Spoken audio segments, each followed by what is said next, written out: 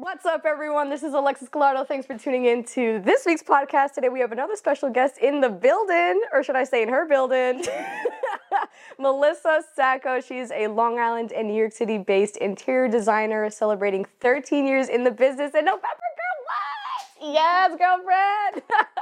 Or as her Instagram bio likes to say, she's a lifelong designer creating custom interiors that are elegant, unpretentious, and 100% unique. You guessed it. Melissa Sacco. Welcome to the show. Thank you. So excited. Thank you. Yeah. I'm excited. So first off, congrats on celebrating 13 years in the business. Thank you. That is Thank incredible. you. How does it feel to be 13 years in? Feels great. Yeah. It feels awesome. It's a huge accomplishment, especially with all the changes in the world that I've experienced over the course of 13 years. But as a business owner, we've got to pivot and just adjust to whatever changes are needed. How was the industry when you first got into it? What do you remember the year when you first got into it? 2010. 2010, my daughter was 3 months old. Oh my God. Don't ask what I was thinking. Started a business as a new mom. Yeah. Like there must have been such a big revolution with interior design since then. Yeah, it definitely was. I mean, there was definitely a lot of technology back then, but nowhere near like where we're at right now. And people didn't have access to so many product and stuff online. So the industry was very different. I think people respected that one-on-one personal service more back then than they do now, because it's just everything is at your fingertips. Right. So you've got to really work hard as a designer today to, provide people with more an experience and certain, even more service than ever. So that's so interesting. Yeah. Is interior design, in your opinion, do you think it's functionality versus aesthetics, or is it aesthetics first? Like, what are your thoughts on that? Functionality first. Ooh. Yeah. Oh, interesting. I feel like someone like myself that doesn't know anything about interior design, I would think it's aesthetics because I'm like, looking at all the Pinterest stuff, like I feel like it's aesthetically pleasing, but you're saying functionality. Functionality is always first. I mean, you want the client to feel comfortable in their home, but the way they feel comfortable is making sure that the layout works for their family and their lifestyle, right?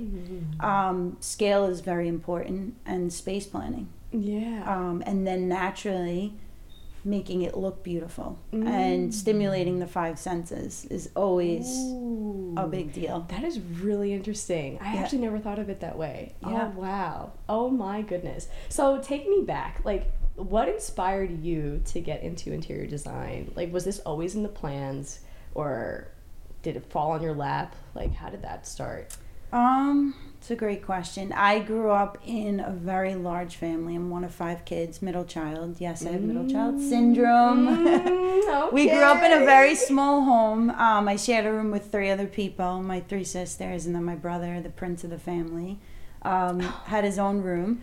And I think as a young kid, I always wanted, because we didn't have a large home, I would always kind of push my mom, like, to use the largest room in our home. We're an Italian family. The largest room in our home was like, don't touch, don't walk in that home type of thing, or that room, I should say.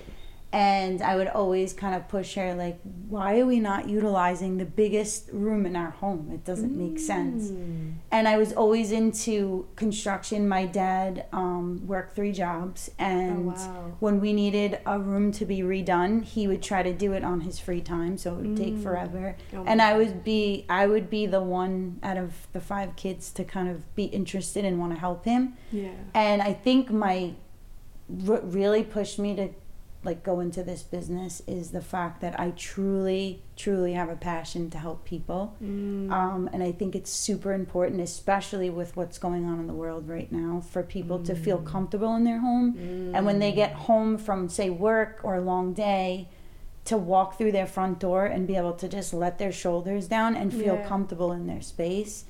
So, I mean, really my passion for helping people has kind of led me into this industry for sure. Yeah. Oh, wow. I've actually never thought of it that way, like comfortability and just feeling safe in your home and functionality. That's so interesting. Yes. That's so interesting. Because you see, like in these big houses, there's so many like empty rooms that aren't used and people don't really live in them, you know what I mean? And so you're turning this space into something that's usable and that you can spend time in and feel at peace in. Yeah. And I feel like I would say probably in the last 10 to 15 years, people really changed their perception on their home, as far as like back years ago, people would have formal living rooms, formal dining rooms. Yeah. Today we are utilizing, my goal is always to utilize every square inch of people's homes. You're making an investment. This is the space that you live in. You're paying a mortgage and taxes on your home. You should utilize it. Don't even get me started. I used to be a real estate agent, so like housing prices like are astronomical here in Long Island. Taxes are crazy here. So I can definitely relate with that. That's crazy. Oh my gosh. Yeah. So, and I was always interested. I always had like an interest in seeing a space come together and like seeing what its fullest potential could be. And like the challenge was always like, how do we get to that point? Right. You know, and I'm always up for a good challenge. Yeah. Always. Oh my gosh, that's awesome. So you helped in that aspect, and then when did you start growing your own business? Like when did it go from that to having your own business? So I worked in a carpet store many years ago, just as like a part-time, working in the office doing administrative work, and I kind of got bored behind the desk, and I would just follow my boss around, and I just loved the interaction with clients and being able to help them. Right. They were struggling. They had they had a challenge. Right. What carpet am I picking out? What paint color? And I met this amazing designer in the showroom. I worked with her a lot, and she kind of was like, "What are you doing? Like, you've got like natural talent here." And I was like, "Really?" And so at the time, I was getting my liberal arts degree, and then I went and I applied for a really amazing school that is really known. It's an accredited architectural school. Had no idea what I was getting myself into. I just thought it was going to be like, pick some paint colors and fabrics. And it was a huge shock to me, like what the school was about. Yeah. And I went to school, and then while I was a student and working at the carpet store, I got offered an internship for a huge builder on Long Island. And I did really great there. I learned a lot. And then before I got my degree, I was offered a full-time interior design position. And that is where I learned so much. I helped homeowners, 25 homeowners in 10 months. Oh my God. With selecting all of their hard surfaces. And then unfortunately the market crashed and I was laid off. And the cabinet supplier for the builder for all of his homes found out that they were laying me off and immediately offered me a position. And from there I just, I'm going to be completely transparent right now. I jumped from job to job because in my mind I'm like, as an interior designer, there is so much that you need to know. I mean, there's lighting design, furniture, there's space planning. So my dad, old school Italian guy, like, why do you keep leaving jobs? Like, you don't do that. Right. Like, that's not, that doesn't fly with my parents. You stick it out, you stay at a job until you get a new job. And I just jumped from job to job and had so many amazing opportunities at such a young age. I learned so much, and then finally I had to make the decision. I started getting some side work, and I couldn't manage going to a full-time job and attending to my clients. Right. So I took the plunge. And I started my business, and looking back to what I know now, back then, I knew a lot because I worked for that builder, and I learned by making a lot of mistakes on the job site. My boss literally just threw me into the wolves and was like, it's all you, And so it's so uncomfortable. Yeah, but I learned it's an opportunity that most people don't get, and I would say I was probably because of that one job, I probably was 10 years ahead of people in my industry because of the amount that I learned in such a short time. Wow. And yeah. Based off the experiences that you've had, you're like 10 years ahead of everyone else. That's incredible. So what were like some of your biggest challenges going into this space, being thrown into this space? What were some of the my job? Yeah. Well, the first thing was I was very young. And how old were you at the time? I was 20. It was about 20, 21. Oh my God, you were young. You were a baby. Yeah, and I was young, and people were spending back then close to $1 million on a home before they even upgraded their finishes. It was a builder, so we had a design center where it was my job to set up their design appointments to make sure that we've selected their kitchen cabinetry, appliances, all their tile, and they would kind of look at me when they walked in, and it was almost like, how could you be helping me right now? Like, you're super young. Like, what knowledge could you possibly have at such a young age? And I really didn't know much. I did and I didn't. What I did know is how to talk to people and how to help people. Right. And I was born with, a creative mind, and I knew how things worked together as far as color schemes and things like that. The rest I learned as I went. That's so interesting. Totally transparency there. That's amazing. Do you think someone has to be naturally creative to be able to be successful in this industry? That's like a few percent. Yeah? Yeah, there's so much more to what we do than just being able to pull color schemes and finishes together. There's just so much more. Right. Really understanding people and being able to, there's a lot of psychology involved. Really getting to know my clients. So I was, I feel as though I was born with a gift of just understanding people very quickly and really understanding what their needs are, and how I can design so that they feel comfortable in them. So there's a lot more that goes into it. As far as to go back to the question, getting to know or understanding people, their lifestyle, their family life. The other thing is there's a whole nother aspect to what I do every day, which is the business end of it, right? There's so much behind the scenes. There's so many challenges every day, which keeps me so motivated. There's challenges behind the scenes. There's a ton of coordinating trades, understanding as a designer, like what needs to happen before this can happen. And tons of hurdles. But and then, the space planning and knowing the proportion of things and the scale is tremendous. So you could be amazing at putting fabrics together, but if you don't understand scale, proportion, it's totally irrelevant. Right. What do you think are some of the biggest challenges you face in the design process?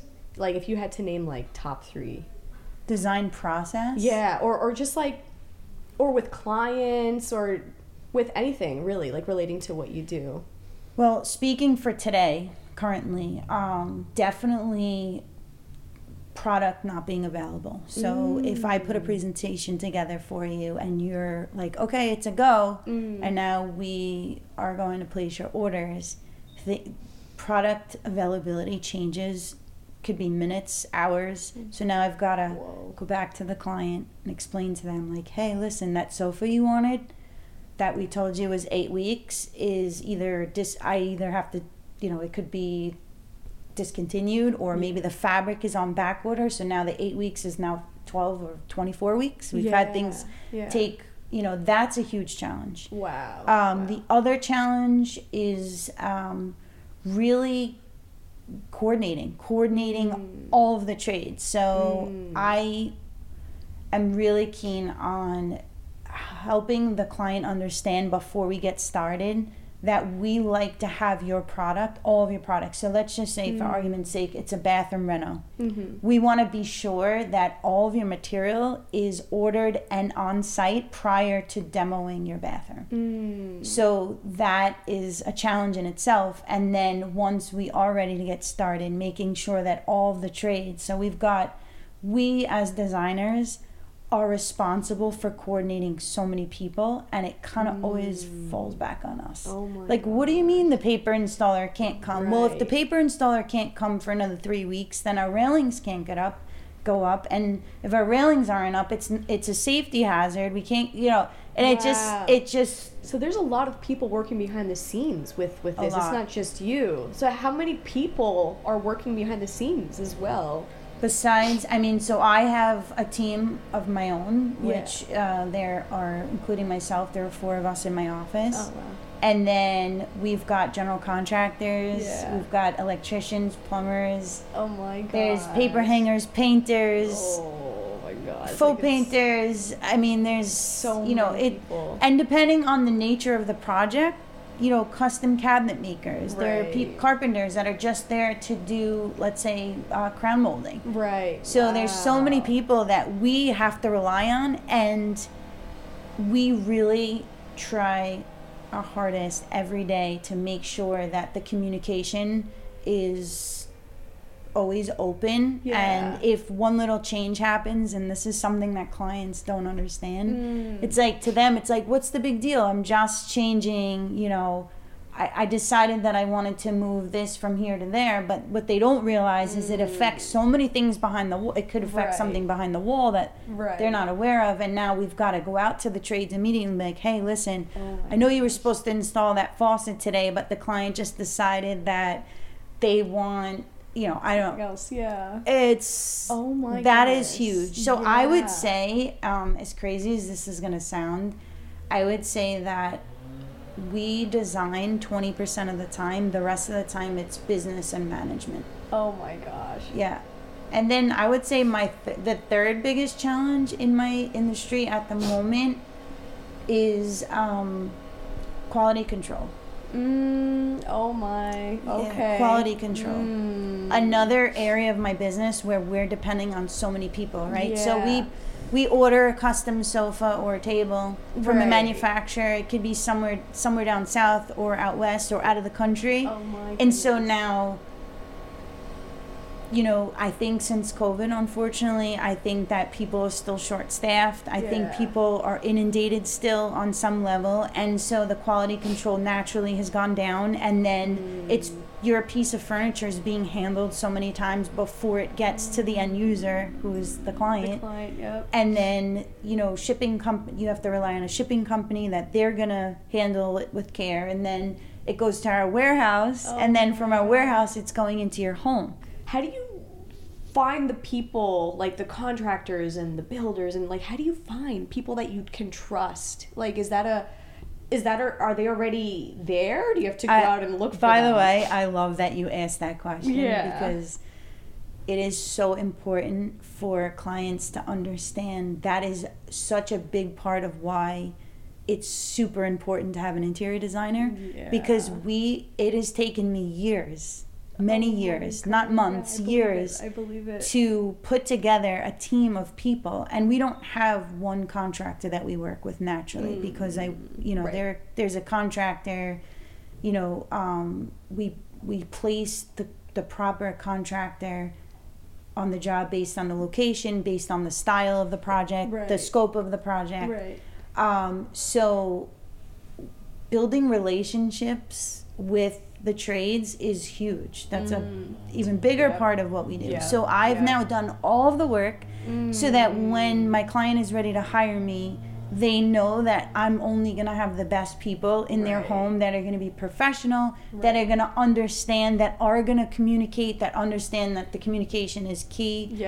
And then that's huge. I'm so happy you said that. Yeah, because I can totally relate with that. Because when I was a real estate agent, people come to realtors they also don't realize we have access to brokers, we have access to mortgage people, to lawyers, to inspectors. Like, we are that one-stop shop. Like, you don't have to look for those people. We have trusted individuals that can help you. Like, that's why you hire us, you know? And so another gift I think I was born with is being a matchmaker. Yay! Like, I know the right person for every client. I love depending on their style, depending on their personalities. Oh my god! Because to me, you know, it's super important as a designer to make a beautiful home for somebody. Right. But the experience on how to do it is what's happening right now.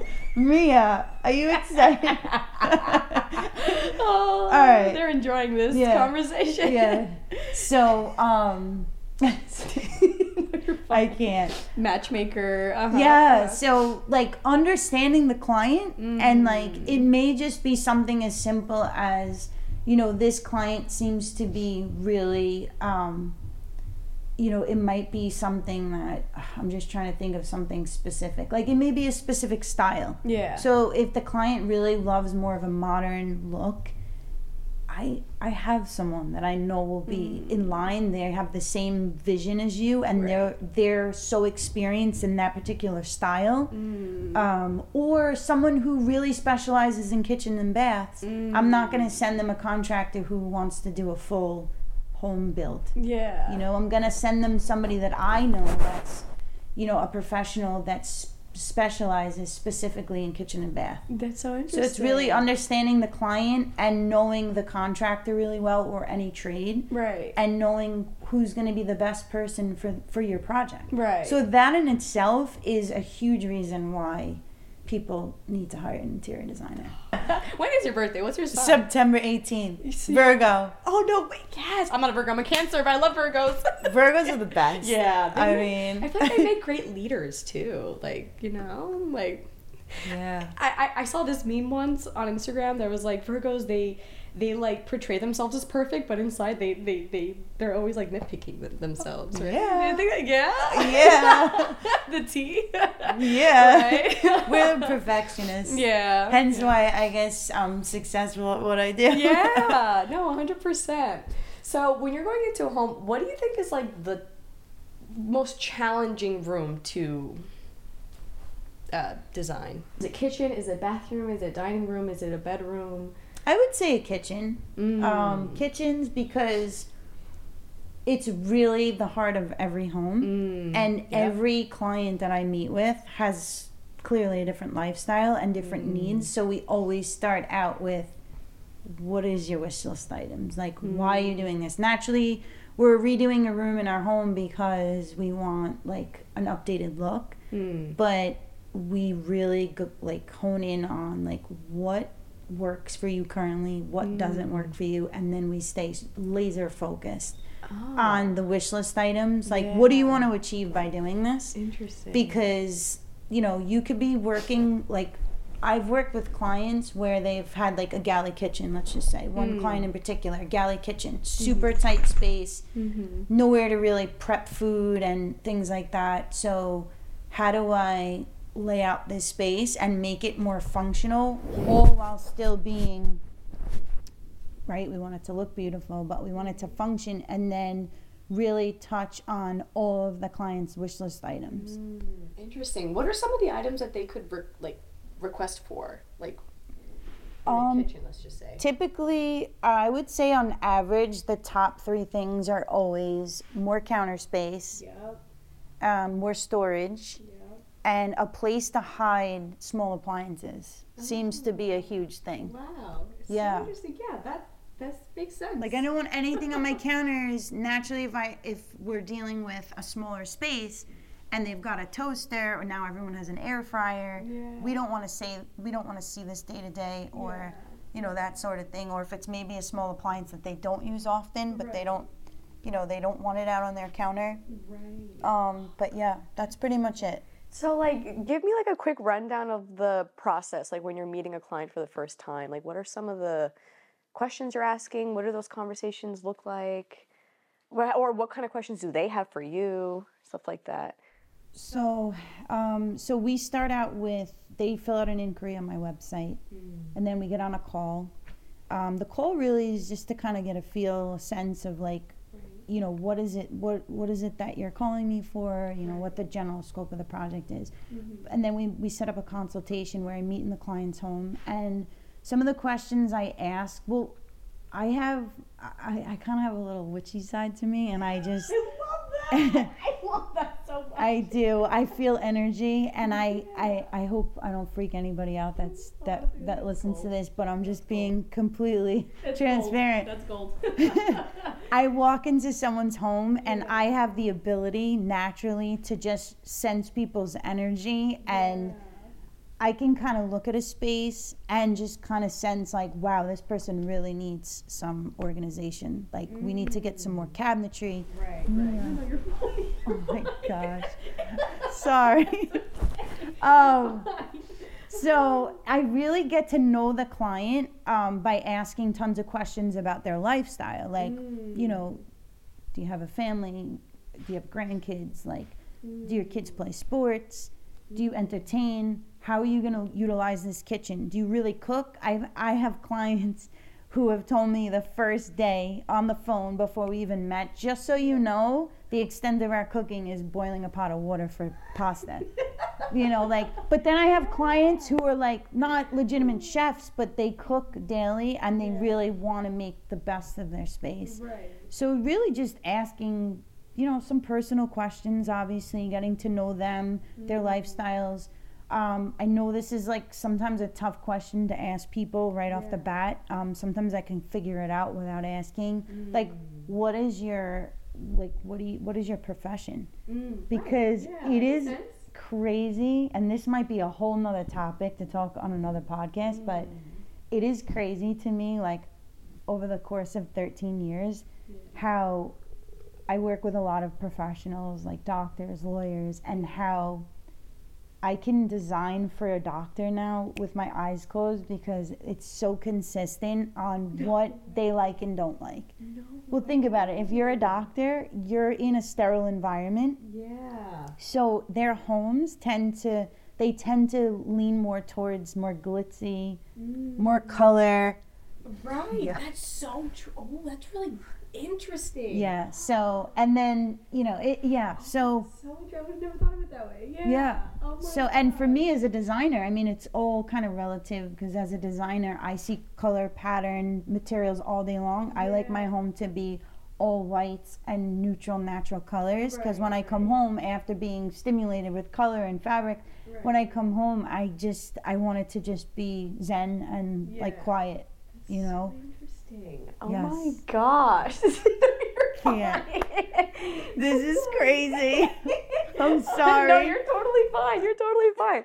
Wow. So do you see a common trend with like what professions prefer, like what styles fit certain professions, if that makes sense? So like for doctors, you're saying it's more color and stuff. Like, do you see a pattern with other professions like entrepreneurs or lawyers or like artists or that's a great question.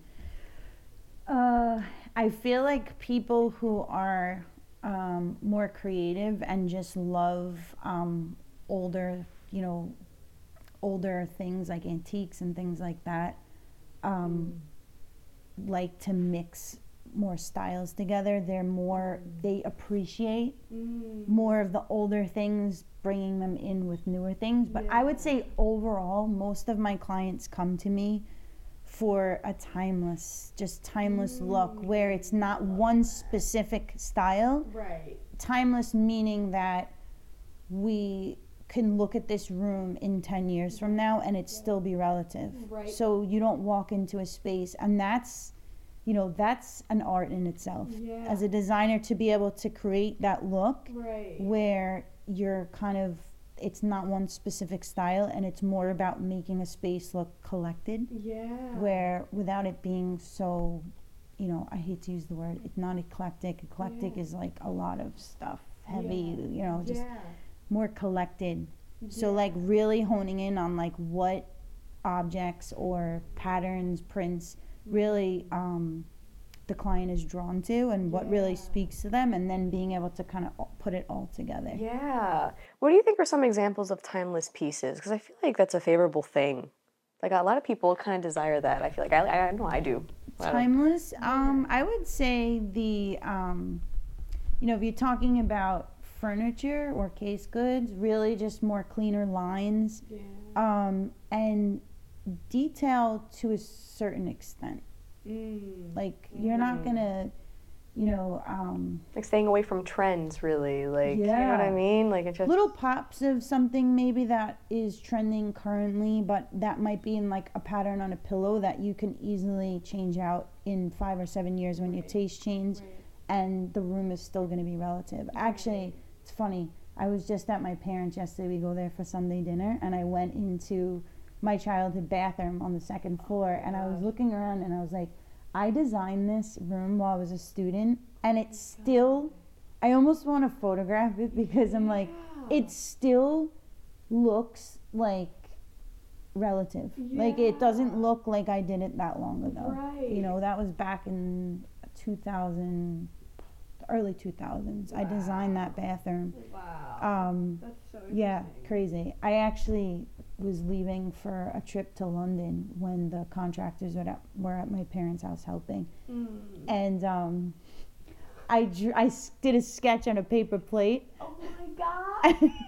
And the contractor happened to be like, he saw my drawing table out because I was still a student, and I had my drawing table set up in the room upstairs off the bathroom, and I had these beautiful drawings on there, and he goes, you do these beautiful drawings and you're giving me a drawing on a paper plate? I'm like, I'm sorry, but it all came together. It all came together. But I was just in that bathroom yesterday, and I'm thinking to myself, wow, this is still, you're talking 20 years ago.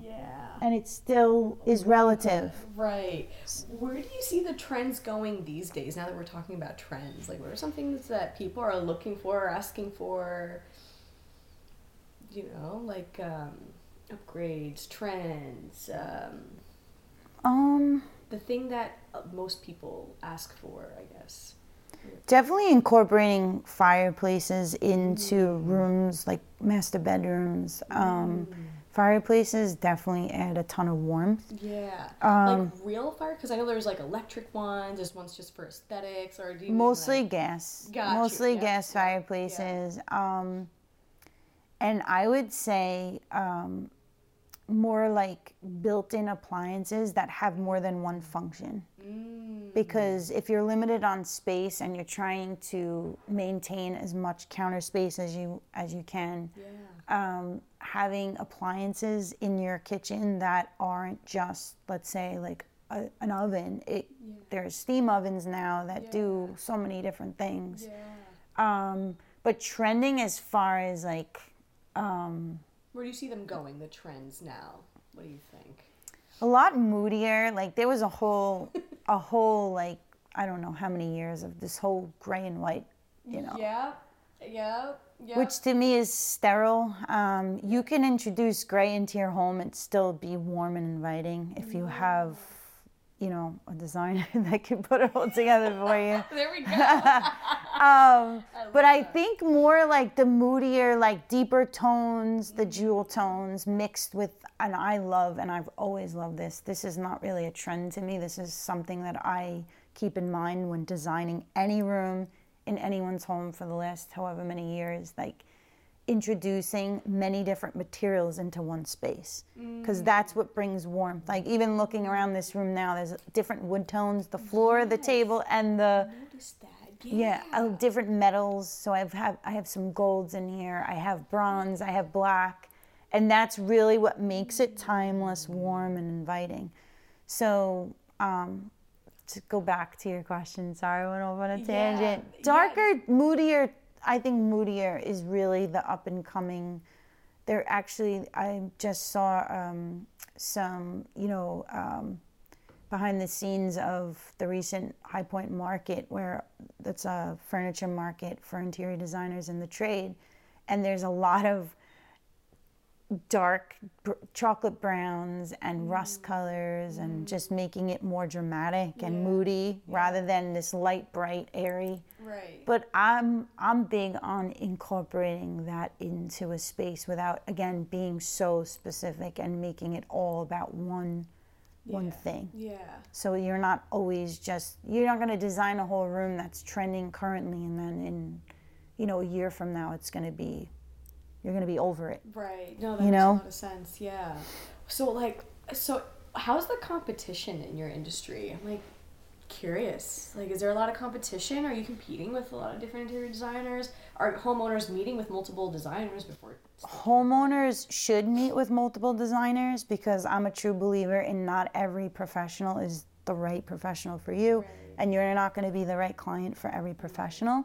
Just like if you're going in for like a surgery, you're maybe going to get a second or third opinion. It's kind of the same thing. Like you're leaning on a professional.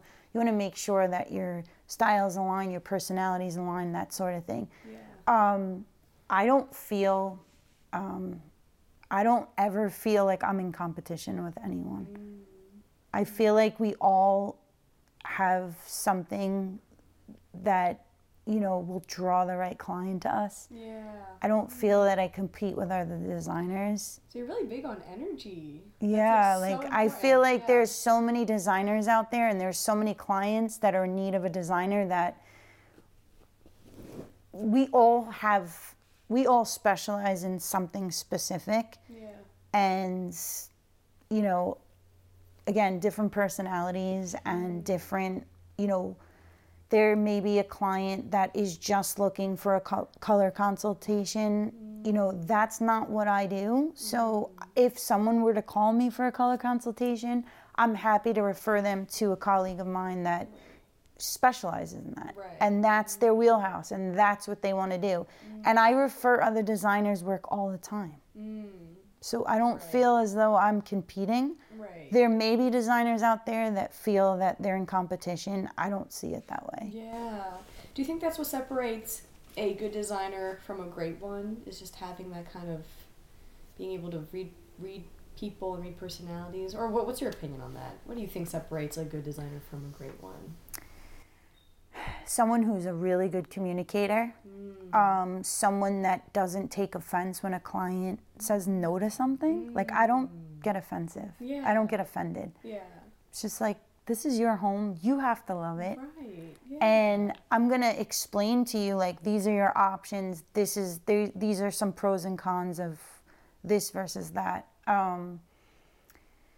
The business aspect of it is tremendous. So as a designer, in our industry across the board, challenges arise every day. Unforeseen issues come up every day in our industry. So if we're doing a renovation and we plan for this whole design in your bathroom, and then we open up the walls and we see that what we've in fact designed can't be done. Right. It's about how we call the client. This is a huge motto in my office. We don't ever call the client with a problem. We call them with the solution, and we don't ever become part of the problem. Right. Oh, I love that so much. Right? Like, I'm going to call my client and say, hey, listen, this is what happened today. These are our options. Right. What would you like to do? Right. We can go this route, and it may take a couple more days, or we can go that route. The downside to this, the upside to that, and then communication, being able to resolve a challenge or an issue that comes up without getting worked up about it. Yeah, it's not a big deal. Like, to me, it's a blessing to be able to be on your project, but for the client, I feel like it's a blessing that they have the opportunity to do a renovation. Yeah. And so let's just come up with a solution and just do it. Right. And that's it, and get it done. I love that mentality. That's the best. That's the absolute best. Because no one wants to feel stressed out about a project that they want to endure, that they're excited about. They don't want to be stressed out about. Yeah, and just leading them through an experience. Right. We have a process nailed down on my team, in my office, and we want them to experience. They're spending a ton of money. They're making, a big investment, making a lot of decisions. In a lot of cases, their families are misplaced. Like, they're either staying at a family member's house during construction or whatever. So at the end of the day, I want my clients to feel comfortable. Right. And I want them to feel confident in every decision that we make, and them know that no matter what, like, you've seen all of your options and like this is the best choice for you. And I think that's something that, you know, a lot of people in my industry forget. Like if the client doesn't like something, or if the client is upset, like, you have to understand that they're making a tremendous investment and they're investing in you as their designer. Right. And like, they should have as amazing of an experience as possible. Right. So oh my gosh. Those are, I think, a big part of what sets me aside from other designers. I love that so much. How long does a project take? Like, I know every customer is like different. Like, I would say on average 8 to 12 months. Wow. On average, on our projects. You know, we do a lot of renovations, so we really like to have everything designed. So we go through a whole process, right? We have, like, you know, space planning, which is getting, you know, whether it's, again, a living room or a kitchen. Space planning is huge. We have to make sure that we're all in agreement that this is the best layout, and then that it's going to work, you know, from a construction standpoint. Right. And then we get into like designing and picking finishes and things like that, and then basically placing all of our orders and then waiting, you know, so it's a process. Yeah. And I always tell clients, like, there's an emotional timeline to what we do. It's like you get started and you're like overwhelmed, and you're going to hire your professionals, and you're interviewing interior designers and contractors. And then there's a part where the client gets super excited because they've found all of the trades and they've got their designer, and now they're super excited. And now demo day comes and their house is being ripped apart. And it's like, a continuous emotional timeline of like, and I tell clients that before we get started, like, there's going to be times where you're probably going to be so done with us and want us out of your home, but it's totally cool.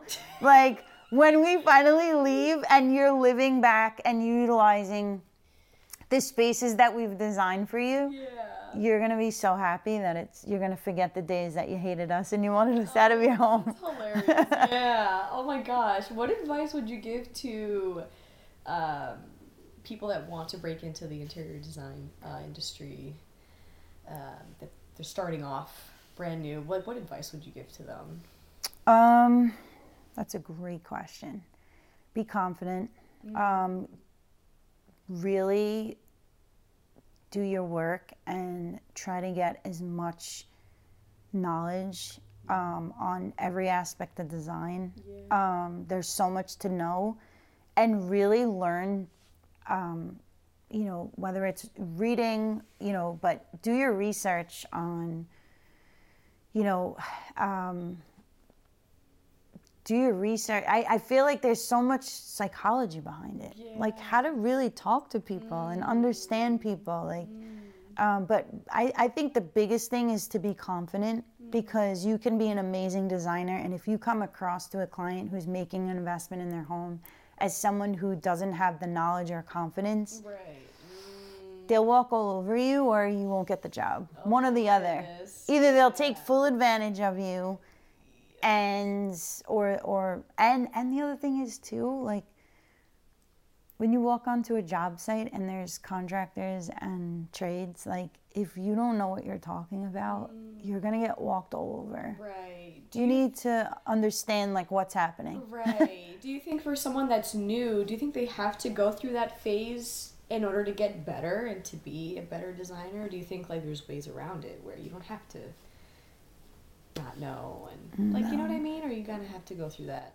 Yeah. I mean, there's a ton of education behind work experience, being on job sites and understanding how things come together, and then there has to be a respect for other trades. Like, I'm not in competition with you. We're a part of a team. That's another thing. Like, I overhear the way some trades or designers have spoken to trades, and I'm just like, why? Like, we're on a team. Right. We're working together for the same reason. Ultimate goal is to complete the project, make it the best that we can make it and make the client happy. Right. Why are we arguing? Right. That's such a good mentality to think of it as we're all a team. Yeah. We're all on the same. I'm not and just not to be intimidated. Right. If you don't know something, another piece of advice, like as a baby designer, like if you're looking to get started and you're on a job and you don't know something, either go find the answer, or be okay with asking. Right. Hey, I've never done this before. I still do it. There are things, and I'll tell a client, I'm not an AV person. I don't do audiovisual. Right. You have a question pertaining to your TV, let me find out and I'll get back to you. Right. Or I'm going to call a professional that this is their wheelhouse, and I will set you up with them and we'll get the answers. Right. I think you know, true don't try to be someone that you're not. Yeah. Like, just be who you are, be honest, and communicate. Right. I think that's true confidence at the end of the day. I feel like the person that's not confident won't ask those questions, and they'll pretend to be confident, like, oh, you know. And then you won't be respected on the job, you know? Because people can sense that. Yeah. Oh my gosh, that's so interesting. Yeah. Wow. What do you think are some like common misconceptions about interior design that you hear from people? Common misconceptions. That we just put fabrics together. Right. We do not do that. Yeah. I can assure everyone that is like, we're designing 20% of the time. Right. There is so much behind the scenes. There's so much coordinating and ordering, and, you know, if a problem arises and a piece comes in damaged, we're doing that for you. So that's one huge misconception, that all we do is like fluff pillows and put fabrics together. It's so not it. Oh my God. So far from what we do. Right. And then the other misconception is, this is a huge one. This is huge. That because we're designers and we get trade pricing, we should give that pricing to our clients. And it's like, what? Why? This is a business. Right. Like, this is not a hobby for me. This is my career. This is like what I live and breathe every day. Like, and, you know, you wouldn't walk into, let's say, a restaurant or a retail store and ask the owner to give you like that shirt that you purchased. Would you ask the owner of a retail store, like, what did you pay for that? Like, I want to pay what you paid. No, never. That, as a business owner, we work really hard to build relationships and to, you know, we pay our bills on time, and we build relationships that can take years to build up, you know, a rapport with a manufacturer of furniture. I don't feel that my client is privy to know what I paid for something. Like, I don't understand why, and unfortunately there are designers out there that still disclose that information. And it's like, why? Sometimes pricing isn't always tangible. Sometimes it's about the customer relation, and it's about problem solving, and it's stuff like that. The best example I always think about, like, is when you go into a steakhouse, right? You could go out and you could buy a steak yourself from the supermarket or even your local butcher. You can put it on the stove and you could cook it yourself, and it probably will cost you nothing, right? You go to a steakhouse and you're paying easily $400 for dinner, maybe for two people, maybe more at this point. So to me, it's like, it's the ambiance, it's the service that the two of you are sitting down, or maybe there's a group of people sitting down and being catered on. Like, you're like, someone's coming over and taking your drink order, and then there's a chef who has prepared this steak for God only knows how long, and now has cooked it to your liking, and has brought it to you at a table. Like, there's a whole experience, a service, there's a chef. Like, why do people not ask a restaurant owner, like, to give them the price of the steak, like the price that they paid for the steak, but they feel it's okay to ask me for the cost on a piece of furniture? It's just like, why? Like, you're paying for a whole experience, you're paying for expertise, you're paying for A lot. There's a lot. Yeah, saves you time, convenience, all that. Yeah. 100%. Oh my God, that's so good. This has been such an interesting conversation. I would have never known what it's like living. There's a lot that people don't realize, unfortunately, about what we do. Yeah. Oh my goodness. What advice would you give if you had to go back and talk to yourself when you first started in 2010? 2010. 2010. What advice would you give to 2010 Melissa as your future self? Wow. That's a tough question. Yeah, we're going deep, girl. Yeah, we are. What? Wow. I'm stumped right now. It's okay. What advice would I give to myself back then? Wow. It would have been okay to say no to clients. Like I was so hungry to learn and to work and to, and I let people walk over me in the beginning, and I kind of just was like, yeah, I'll do that. But it's all good. I feel like I try not to go back because it holds you back from going forward, right? But if I had to answer, like learning how to say no, Yeah. Oh, I love that. Well, this has been such an amazing conversation, Melissa. Yes, that was so much fun. You absolutely killed it. Thank you. Yes. Thank you. Tell people how they can get in contact with you. Best way to contact me is my website, melissasaccointeriors.com, and you can hit the Contact Us tab at the top and fill out an inquiry so we can set up a discovery call, or my Instagram page, which is Melissa Sacco Interiors. Hope to talk to you guys soon.